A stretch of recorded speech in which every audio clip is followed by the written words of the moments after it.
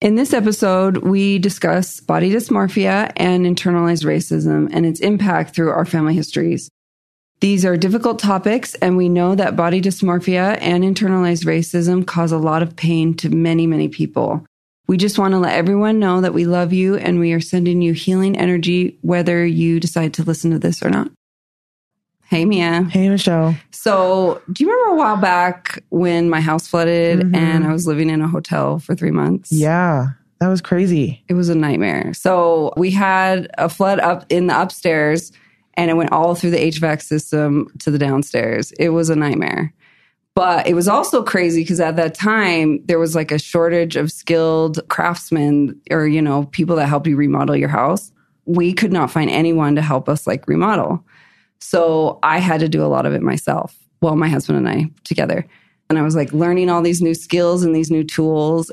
And it really made me think about family history because there are so many tools we can use that we don't even know about. Mia, there's a stereotype about what tools would be needed to do family history work. What would you say would be all the tools that you would need to do family history work effectively? Sure. So the most common tools I hear people tell me that they would use for family history is records, a binder to put all your records in, 3-ring binder, a 3-ring binder, the computer to help research, and Wi-Fi to help you access all of these tools.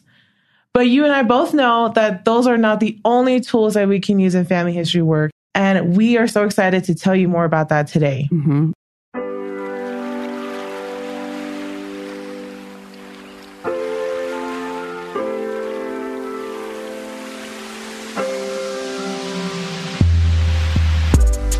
You're listening to the Love Your Lineage podcast by LDS Living, a multifaceted, shame-free approach to family history. I'm Michelle. And I'm Mia, and we want to help you find your space and claim your place in your family history story.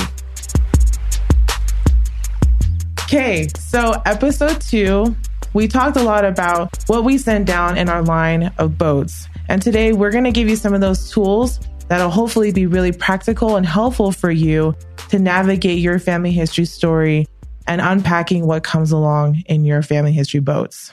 Mia, I love your boat analogy because I just think that's such a great visual of, what family history work is. We're not only dealing with the present, we're also thinking about how we can heal and address things in the past and how we can heal things in the future. So I am so excited about our guest today, Dr. Ofa, who is a professional licensed psychologist, and she's going to help us build our toolbox so that we can heal generations. Welcome, Dr. Ofa, to our show. Thank you for being with us today. Thank you. Thank you for having me. I'm personally excited because Dr. Ofa and I are both Pacifica women. And fun fact, we grew up close to each other, right? On Oahu and Hawaii. So same hometown. Yeah. We're just so thrilled to have you here today. And we would love to learn more or hear an introduction of who you are, your background, your family history, especially to highlight your professional background. So take it away. We'd love to hear it. Okay, so my name is Dr. Ofa Hafoka Kanuch, and I am from Hawaii, born and raised in Hawaii. My family originated from Tonga, a small little island in the South Pacific. My parents are both from Tonga and both from the opposite ends of Tonga. So my dad is from Fa'ui, and then my mom is from Talafo'o, and they're both, because they were opposite sides, I learned a lot of the history through my grandparents. And I learned to connect with my culture through them. And so we were taught the language in our home. I was taught to dance. And there are a lot of, even up to our food, everything in our home was centered around our culture. I grew up with both sets of grandparents. They came to Hawaii when my parents came for BYU Hawaii. And I just always thought that family history was their job, their responsibility. And I fortunately grew up with a lot of stories about their upbringing. And I feel very fortunate to have been raised in that family system. I am now a licensed psychologist at Brigham Young University. I also teach classes there. And then I run a small private practice on the side. Wow. I love that so much. And I think maybe there might be a couple people out there thinking, why would you have a psychologist on a family history podcast? Wouldn't you have a historian?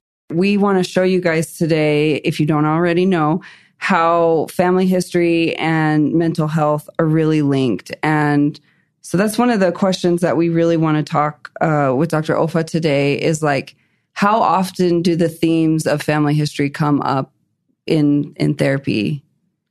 All the time. We talk about family history all the time because as a therapist, it's hard for me to really understand what a client is going through without looking at the context and the system and the culture that they grew up in. And so family history work is really important to therapy. And then also the other way around. Therapy is really significant and really important to family history work as well. Yes. Oh, yes. Okay. We're so excited. You're like the perfect guest. Yes. Okay. So we want to get into this with you. I think a lot of times with family history work and therapy. So I'm the first generation in my family to go to therapy. No one behind me has gone before. And I think it's kind of this unknown area. And I think a lot of people maybe have familial stereotypes of like therapy or mental health. And so that's one of the things I wanted to talk with you about today is that these are really tied together and it is only going to help you on your family history journey. So Dr. Ofa, you are the perfect guest for us to talk to today. And we are so excited. A lot of us we don't realize the connection here between mental health and family history. And here's another connection that might seem a little far-fetched, but swimsuit season. Some of us super excited. Some of us are like, oh no. And how does swimsuit season, psychology, mental health, and family history come together? It's one of those things where body image comes up a lot. And whether you love or hate swimsuit season is whether you have healthy body image or don't. And that is something that's really close to my heart because, and I've talking to a lot of women, that is something very close to their heart because that's definitely a thing handed down from grandmother to mother to daughter is body image. And so Dr. Ofa, we'd love for you to help us have some tools in our toolbox if we're struggling with body image or if we have a family history of struggling with body image. What are some first steps we can take to start that healing journey, not only for ourselves, but maybe for other women in our family?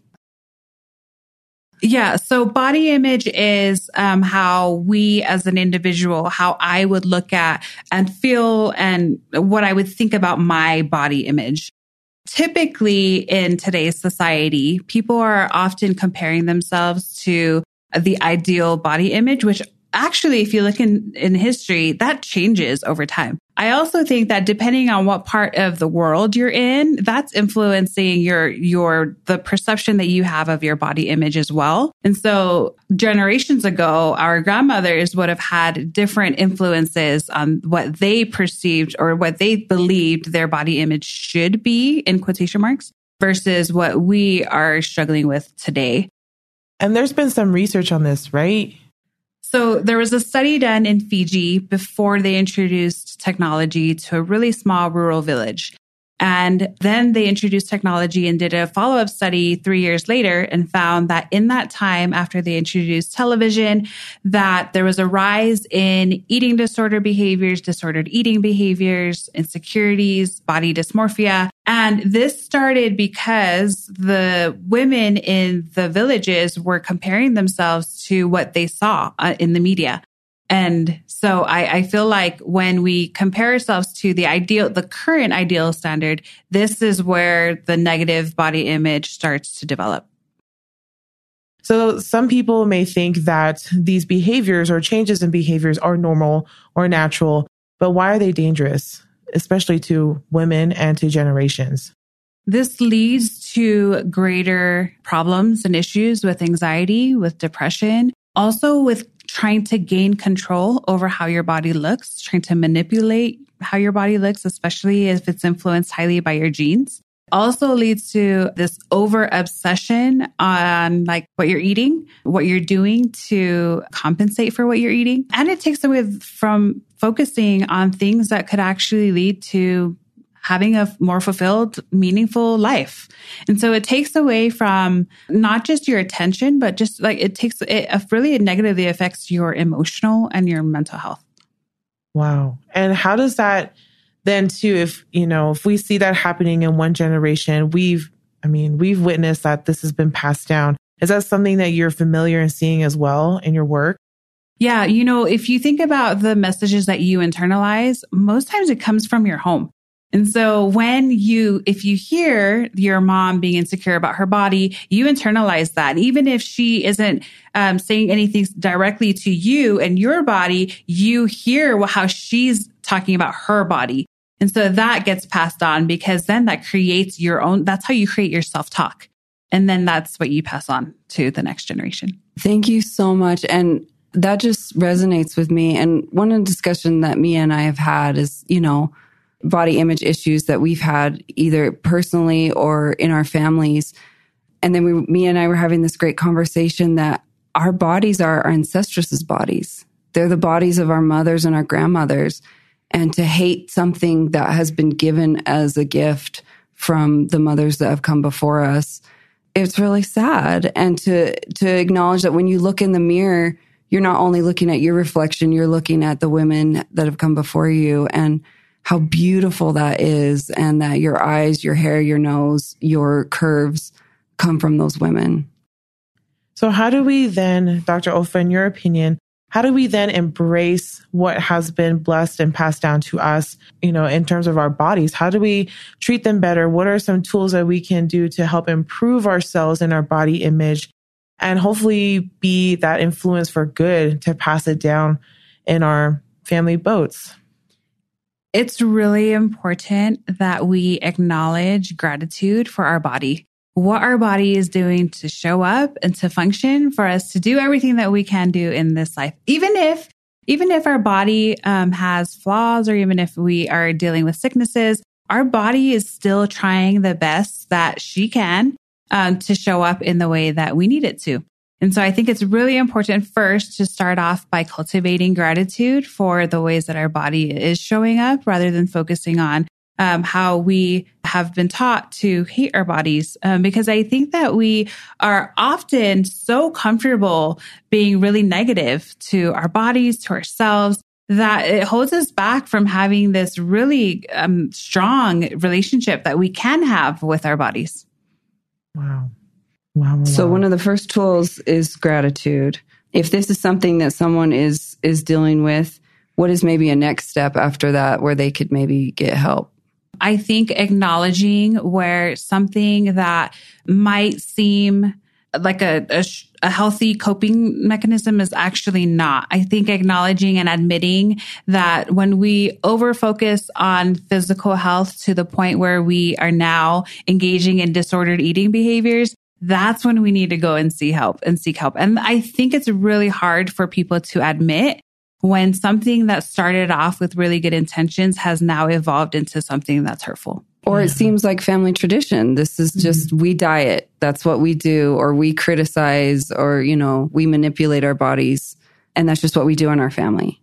Mm-hmm. And we're inviting you today to be that transitional character, like we talked about in our last episode, to be like, you know what, I'm going to have more gratitude, and definitely please seek out professional help. And we'll have a link in our show notes with all the information. This is such a great, powerful conversation. One of the things I wanted to bring up that is closely linked to body image is internalized racism. We are all women of color here in this conversation. So, Dr. Ofa, could you tell us a little bit more about what internalized racism is and why it's harmful? So internalized racism is when people of color behave in ways that uphold whiteness or white supremacy.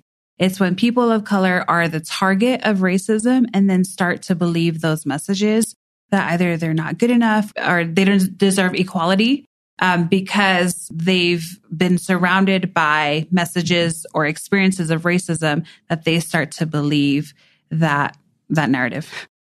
Thank you, Dr. Ofa, for that explanation. And so am I correct? Like a perfect example would be those women in Fiji you were talking about, and how they were looking at European beauty standards on the TV and in the media. And that was so different from what they looked like themselves. Mm-hmm. Yeah. Mm-hmm. And that makes me think of a very personal experience. So my abuela growing up, she would always say, like, our family is the raza pura, which in Spanish that means like the pure race, and that she told everyone she was born in Spain and that she was from Spain. And it wasn't till after her death that I found her birth certificate, and she was actually born in Mexico, and her mother was indigenous Totonaca, and also through her family line, that's where our African ancestors came. And so if you don't have mixed ancestry or ancestors of color, this might not be a conversation that you've ever heard before, but it is a huge part of family history work for people of color and dealing with internalized racism, colorism, where, darker people in the family were seen as bad and lighter people in the family were seen as good. And I mean, I guess I should be really explicit, like literally internalized racism walled off a huge part of my family history. I could not go any further because people were trying to keep this a secret. They did not want to be connected to indigenous people. They did not want to be connected to people of African descent. And so it created this huge wall where I could not go farther in my family history until I learned the truth. And yes, I think growing up in Mexican culture, even today, like people in the indigenous population are seen as less than of people from Spain and Europe.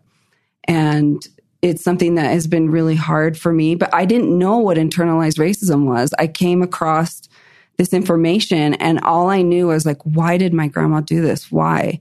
And so even the trauma of finding out about this hatred for ourselves and our family, it was really hard. And I didn't have the tools. I didn't know what to do with this information.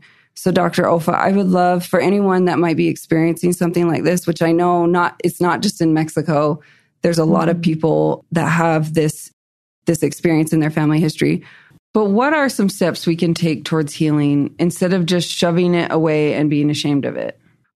I think it's really important to acknowledge the historical and systemic reasons that probably contributed to not even knowing this part of your family history, right? That your grandmother probably didn't pass it on as a way for, in her mind, to protect you or protect your family from knowing this.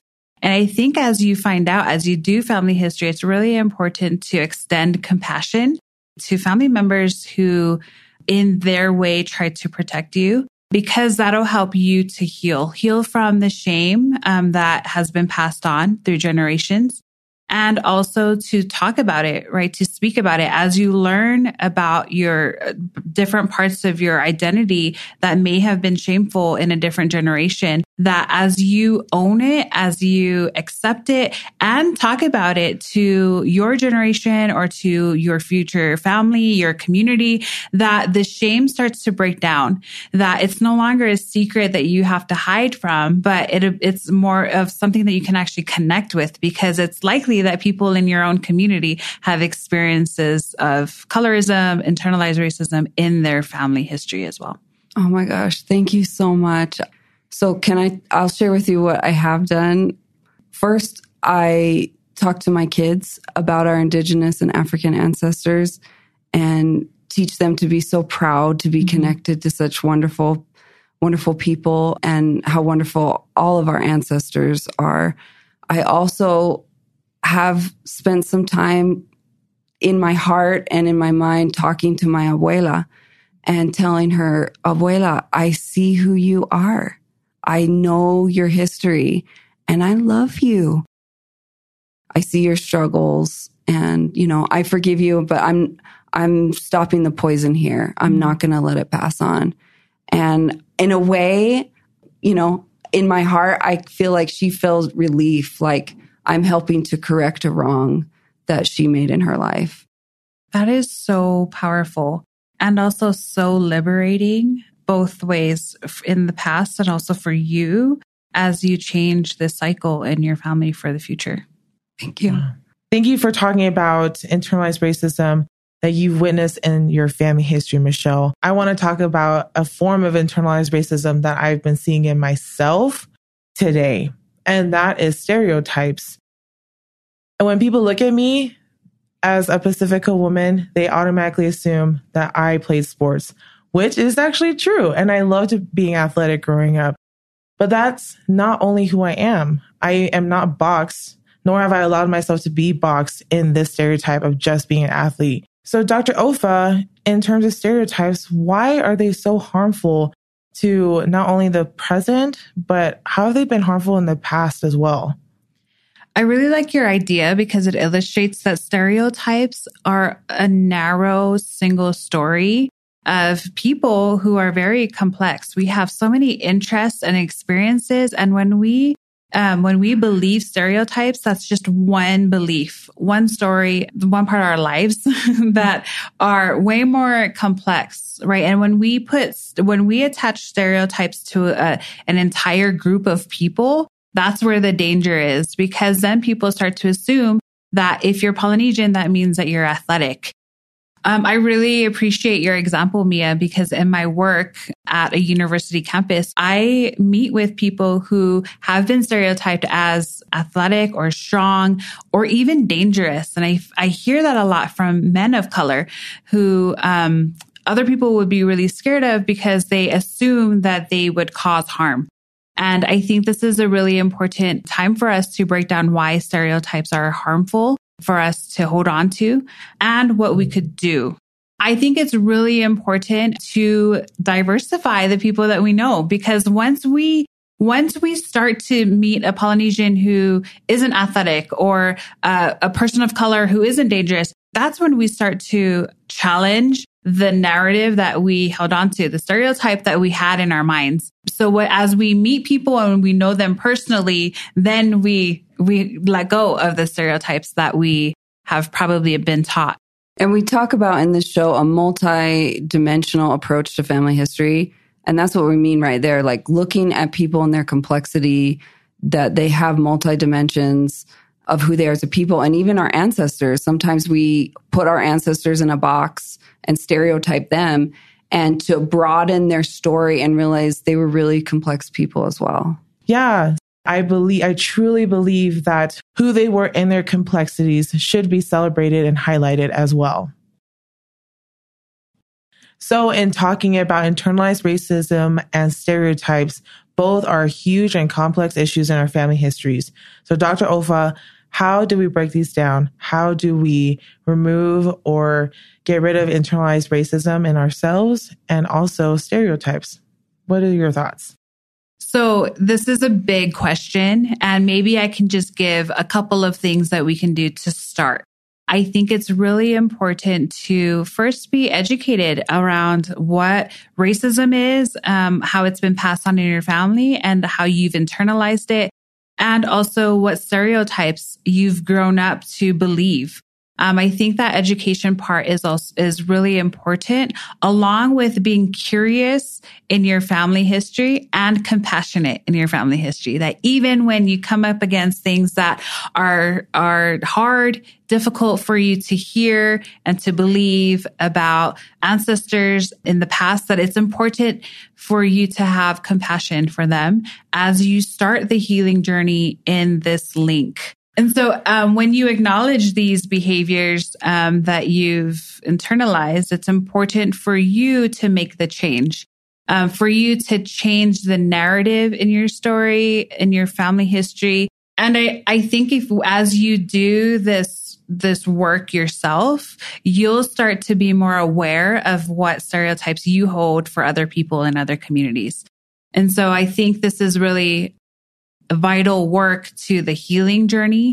And this is just one place where you can start. Many times as you're unraveling history in your family, it might feel really heavy for you to do this on your own.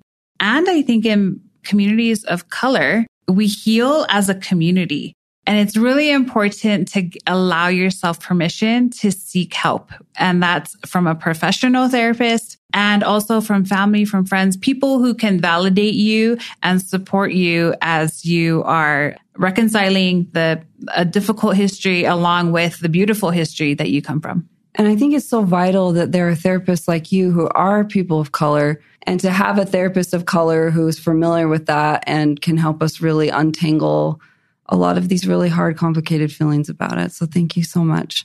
So the tools would be to acknowledge and to get educated first, and to maybe challenge any internalized racism or externalized racism and stereotypes.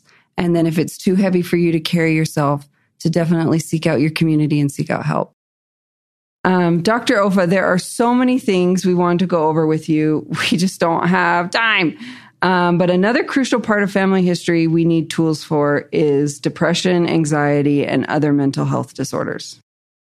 And so I'm wondering, Dr. Ofa, can you help us with some tools to not only when we find out things in our family history that cause depression and anxiety, tools that can also help us with depression and anxiety to help us continue to do our family history work in a healthy, productive way. I think most people just disengage. Once you hit a wall like that, you just disengage and rely back on your coping techniques. And I want to acknowledge that is okay, but there are a lot of people out there who want to go farther, but just don't know how. So I think it's really important to fight the stigma around mental health, because this is something that I hear all the time. When I feel anxious or depressed, I don't have anyone to talk to. But isolating yourself is actually going to increase the anxiety and depression. And so it's really important to find a community, find a social support network that gets you, that will understand and validate and connect with you when you're experiencing these things. I also think it's important to be just educated around, to have some knowledge around what anxiety and depression is, so that when you're feeling anxious or depressed, you're not dismissing it the way that you may have, the way that it probably was when you were growing up, especially coming from BIPOC community. As you understand what anxiety is, understand what depression is, in doing family history, sometimes we actually find the source of the anxiety or the depression in that there may have been an experience generations ago that created anxiety in your family, such as like a unexpected loss of a family member or a traumatic event that may have happened. And if you don't know that, then it's hard to know where the source is for your anxiety and depression. A really helpful book is It Didn't Start With You. And that talks a lot in that book. It talks a lot about if something happened generations, centuries ago, even, and no one healed from it, then subconsciously you're actually passing it down. And if I have a meeting with a person of color in therapy who's experiencing anxiety and depression, sometimes we talk about, are there experiences in your family with family members that were unspoken? And I think a lot of times people just don't talk about these hard things because the automatic response is just to avoid and to pretend like it didn't happen. And it doesn't go away. When you don't talk about something, it doesn't just disappear. It actually builds up over time until it gets to the point where someone has to talk about it because it's affecting your mental health, and that's hard to concentrate. It's hard to focus, lack of motivation, lack of energy. All of these things are probably connected to mental health issue, not just to laziness. I think in many families, we try to process trauma passively. Mm-hmm. And I think right now in this time, we're realizing that that doesn't work. It didn't work. We have to engage in it. And someone in the family line has to. And that generational trauma is not going to go away until we heal it. But I do believe, we talk about temple ordinances for our ancestors and giving them healing and giving them opportunities and giving them peace in the temple. And I think this is so tied into that, as well as us not only healing ourselves, but giving them a chance to heal. Mm-hmm. Mm-hmm. I loved what you said about when things, if you don't talk about it, it doesn't mean it goes away. And if it's been passed down generationally, things that have been unspoken, eventually there'll be somebody, hopefully, that will speak up and speak out. And from my own personal experience, that's why I'm back in therapy personally, because I have recognized things in myself and in my own family and family history that there's some things that have not been said or shared and have not been healed, especially when it comes to my own mental health. And so having this privilege to go to therapy has helped me leaps and bounds. And I would hope, more importantly, that what I heal will continue to heal in my family, in this generational chain, right? Again, going back to the boats, if I heal what I'm seeing in this boat in front of me, I hope that the healing will continue on to my son, to his children and children's children, and just can not only help this direct line, but continue to bless my community. And in thinking about our people, our Pacifica people, I've met many in our community that have, as children or in this current generation, they want to talk about mental health. They want to discuss it. But in their family and everybody else around them, they are so against it or scared to talk about it. So one of the questions I had for you then, Dr. Ofa, is how do you navigate that kind of circumstance? What advice would you have for me if that was me who wanted to heal from mental health and work on this with my family, but they're not willing or, not ready to talk about it?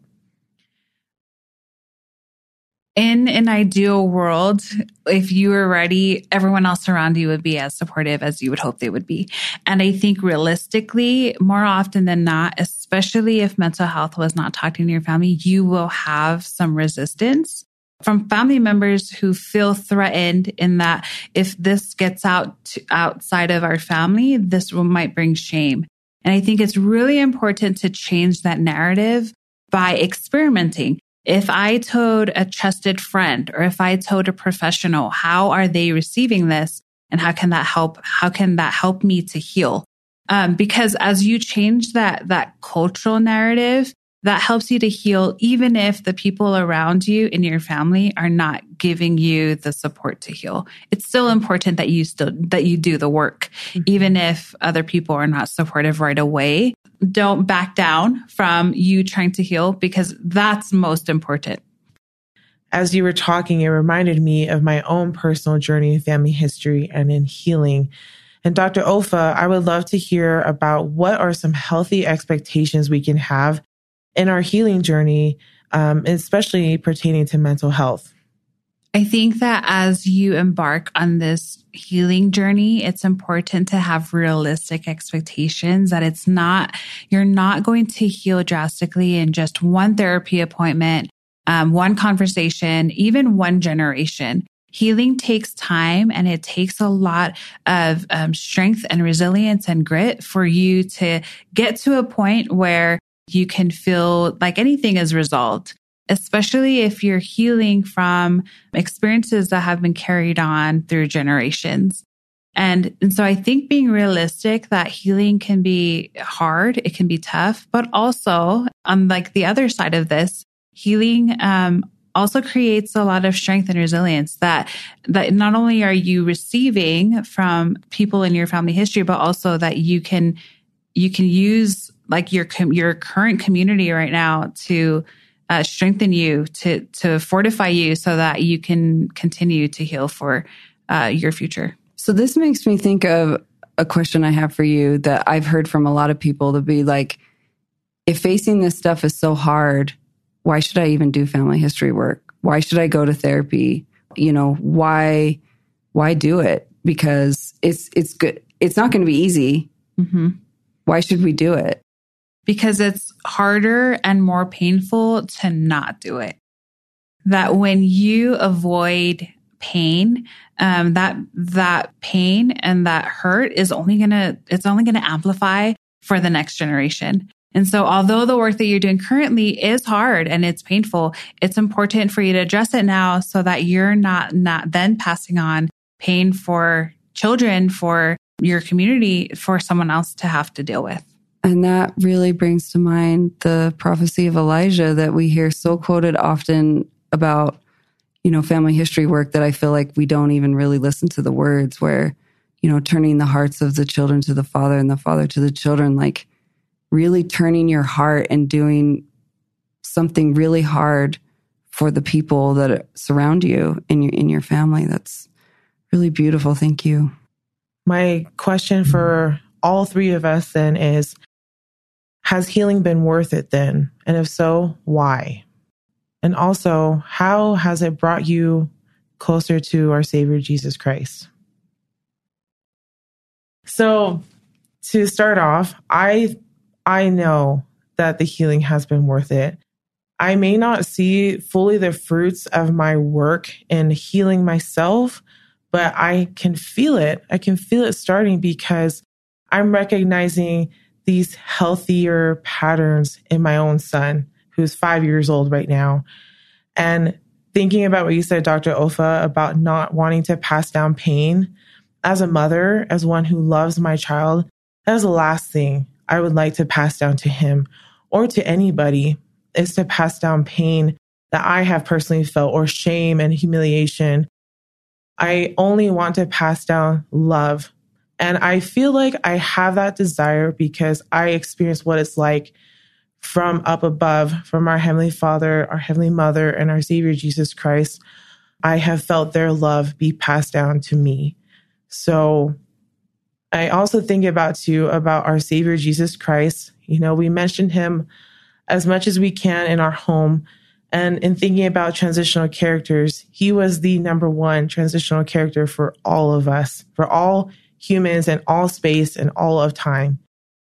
And if he could do that, and he has been giving us this power to do that for ourselves, why not me? Why not me to do something? You know, I've been blessed with so many privileges to act, to use tools like therapy, to take care of my body and think of myself in healthier and better ways, to challenge things that may have been passed down to me. Why not me to do something about it? So yes, my answer is absolutely yes, that it has always been, and I hope always will be, worth the healing. And I hope my example, more importantly, will continue to inspire my future generations to keep doing the same, to carry this on. Spirituality for me has been a significant part of my healing journey. I think as Pacifica people, spirituality is infused in our culture. And also for me as a therapist, something that I can witness in other people as they connect to spirituality, as they develop spiritual habits and a foundation. It helps them to heal because they're not holding on to initial grudges that they've probably experienced in discovering some painful things in their family history. I feel like in my own personal healing journey, it's made me more appreciative of the atonement of our Savior Jesus Christ. It's also allowed me to access the atonement in ways that I didn't fully understand before being able to identify emotional pain, mental health pain. And I feel like that's in turn helped me to strengthen my relationship with our Savior, Jesus Christ. Thank you so much. I think we all have really loved this discussion today and just thinking about the different tools. So not only do we need, or not only is it nice to have a family history app or a website or a 3-ring binder, the tools that we need to have in our toolbox to do our family history work is curiosity, empathy, education, therapy, community. Those are the things that we need to heal and continue this important work of connecting to our families. I personally, this journey's been worth it to me because by educating myself, by learning, by going to therapy, I have built so much compassion for people who are struggling with the same things my ancestors struggled with. You know, and going over this list of tools that Dr. Ofa has given us, in addition to our 3-ring binder. Actually, you don't need a 3-ring binder, but if you want one, that's okay. That all these tools are all Christ-like qualities. And to be able to gain Christ-like qualities through family history work is such a liberating and beautiful experience. And I'm so grateful that I was brave enough to venture into my family history and its complexities. And with that, we want to thank our special guest, Dr. Ofa, for coming here today, sharing her thoughts and experiences. We love you and we appreciate you so very much. Dr. Ofa, we are now obsessed with you. And if you would like to also be obsessed with Dr. Ofa, she has an amazing Instagram account where she shares wonderful thoughts and, mental health tips and even just thought-provoking questions to maybe ask. I've asked myself So I encourage you to follow her. And thank you so much for being with us today. Thank you. Thanks for having me. Thank you. Yay! Thank you for joining us today for this episode of Love Your Lineage. You can find all the references and full transcript for this episode in our show notes at ldsliving.com/loveyourlineage. And if you love this episode, please, please, please leave us a review or a rating. This episode was hosted by me, Michelle, and the lovely Mia. It was produced and edited by the brilliant and talented Erica Free and Katie Lambert, and mixed by Mix at 6 Studios. Thank you for being with us today, and we hope you feel empowered to love your lineage and embrace your authentic family history story.